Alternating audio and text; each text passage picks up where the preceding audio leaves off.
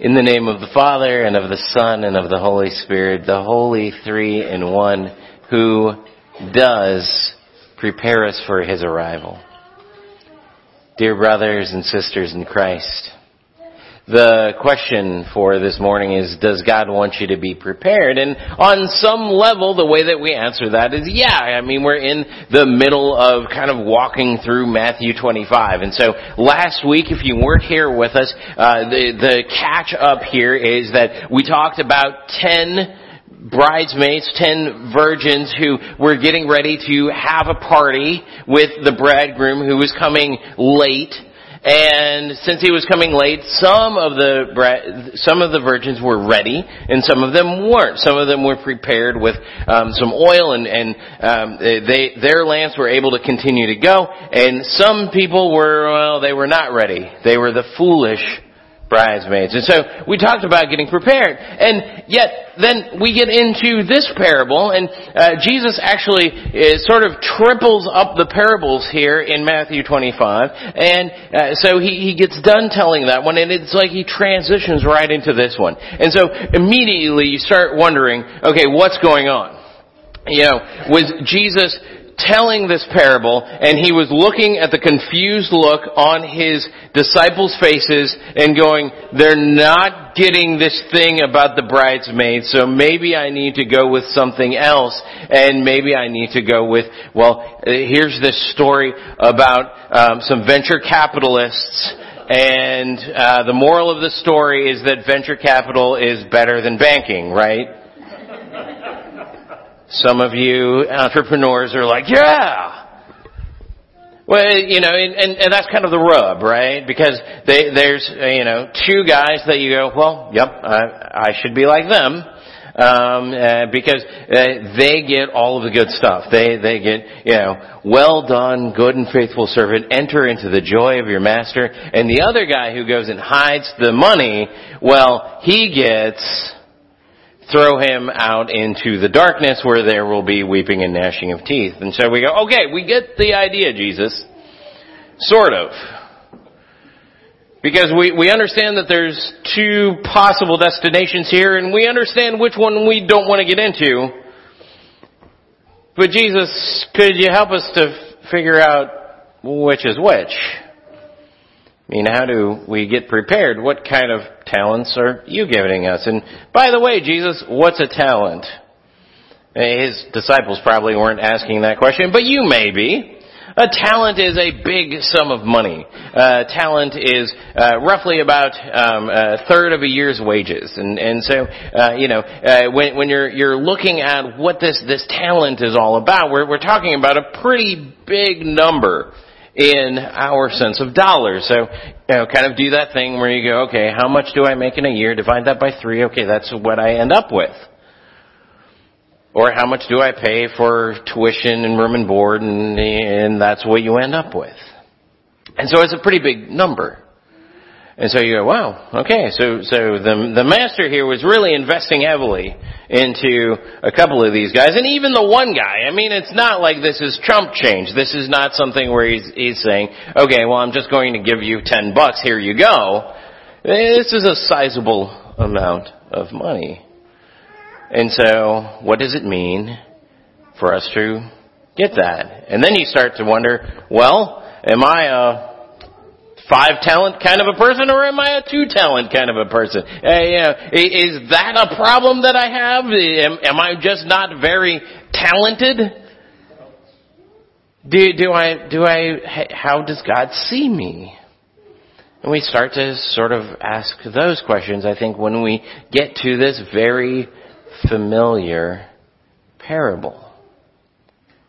And I think the thing that we kind of all assume is that the meaning behind this parable is exactly the same as the parable that was told before. It is, okay, I need to get ready, I need to be a Boy Scout, and now all of you can be Boy Scouts because they've allowed women in. So all of you can be always prepared. And yet that may not be what's going on here. Because as we look at this, is everybody prepared? I mean, the two guys that are kind of the heroes of the story, well, they go out and they're involved in investing this money and making more, right? And you would think that for two guys that are going out there and they're investing money and they're making more, well, this is probably not a thing that they're sort of stopping. In fact, this is something that they're probably used to doing. They're just like, okay, you've given me something to work with, I'm going to go work with it. And we get this sense that what they do is that the guy who makes 5 makes back 5 more, and that he stops. And he goes, okay, I'm good enough. And the guy that makes 2, he makes 2 back, and he goes, and he says, well, I've made double. Master's going to be happy with that. Living on the easy side now, just waiting for him to come back. I don't know. I don't think that is how these guys are operating. And there's some things in the text that make it appear that that's not what's going on. Some of the verb tenses and things, they start to make you ask these questions about, well, these guys seem like they're maybe continuing to do this stuff. Maybe they actually don't feel at any time prepared for the master to come back. Maybe they're not even really worried about being prepared for the master to come back. Maybe they're just like, hey, I've got something to do. I'm going to go and do that. But the guy who is prepared is this snarky one-talent dude. Have you ever wondered about the little line that he comes up with? I mean, that line seems like it's very well prepared, actually. He seems like he is a very prepared guy. Also a little bit of a cynic, but very well prepared. Says, Master, I knew you to be a hard man. And I knew that you gathered where you did not sow. And so because of that, I went and I hid your stuff.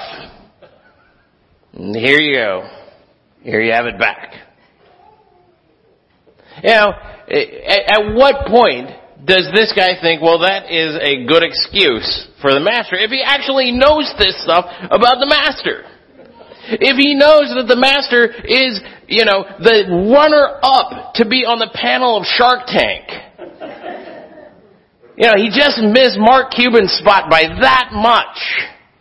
What makes him think this is the way to go? I don't think that's what he's doing at all. I think that what he's doing is he has already made the master his enemy in his heart. And that's what it appears to be as he's speaking these words to the master. Master, I knew that you would exploit me. I knew that you would take anything that I made because you gather where you did not sow. You gave us these talents so that we could go out and make you money. Well, I tell you what, buddy, I'm not going to make you a cent.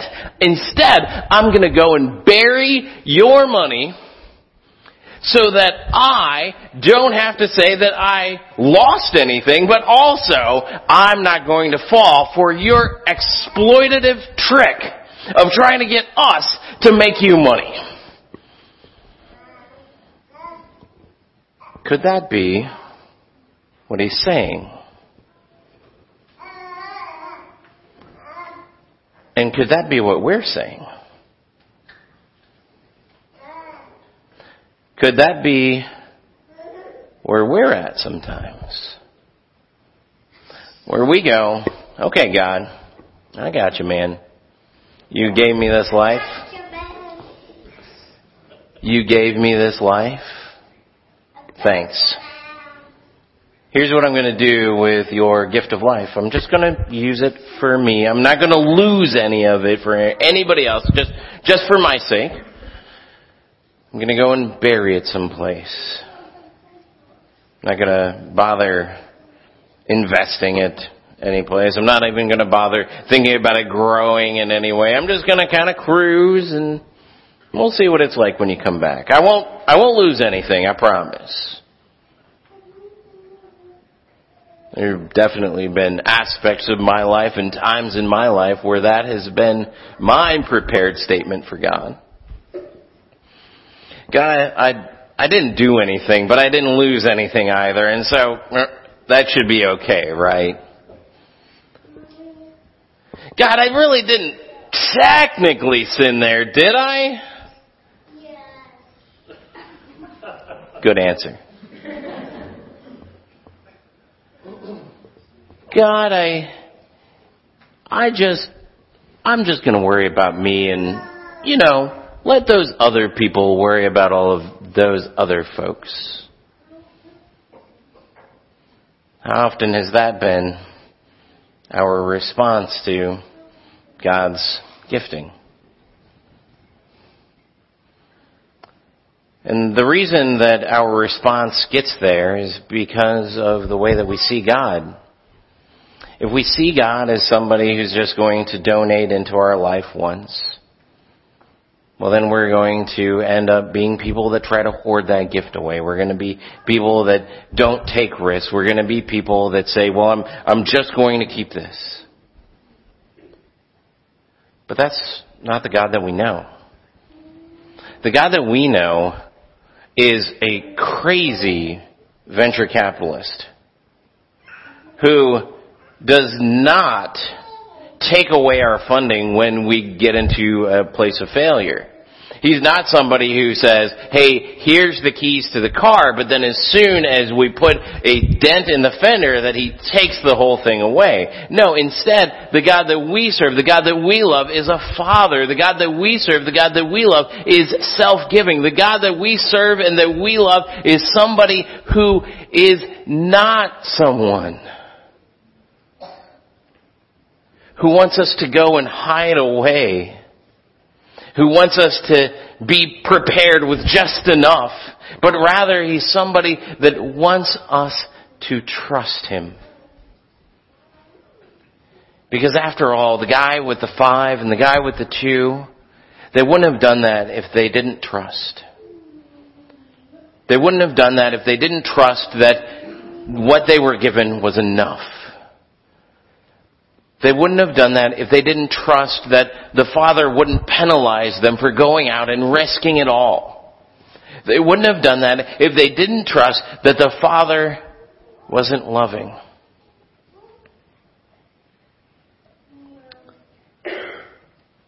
And that's the case with us. That's what God is asking of us. On one level, he's not asking us to be prepared at all. He's not asking us to get to some static point in our Christian life where we can finally say, well, I've arrived, Lord, here I am. But he's saying, here, take this, use this. Take this week that you have ahead of you. Take this Sunday that you have ahead of you. Take this time that you have with your families when you get together for Thanksgiving. Take all of these things that I'm giving you and go and risk it all. Because that's what I want you to be. I want you to be people that will trust me. And even if you go out there and you risk it all and it flies flat on its face, I'll give you some more. And I'll give you some more. And I'll give you some more. Just don't go and hide it. There's no reason to do that. So, brothers and sisters in Christ, may you this week have faith in the richness and the graciousness of Christ. And may you go and risk it all. Amen.